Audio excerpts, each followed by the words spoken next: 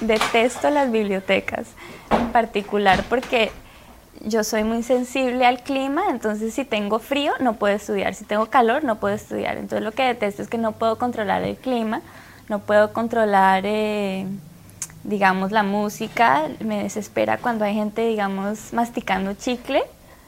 No hay nada más insoportable. Y sí, por eso detesto estudiar y también porque siempre me quedo dormida. Si hay un sofá bien rico ahí en la mitad de la biblioteca y me quedo por horas.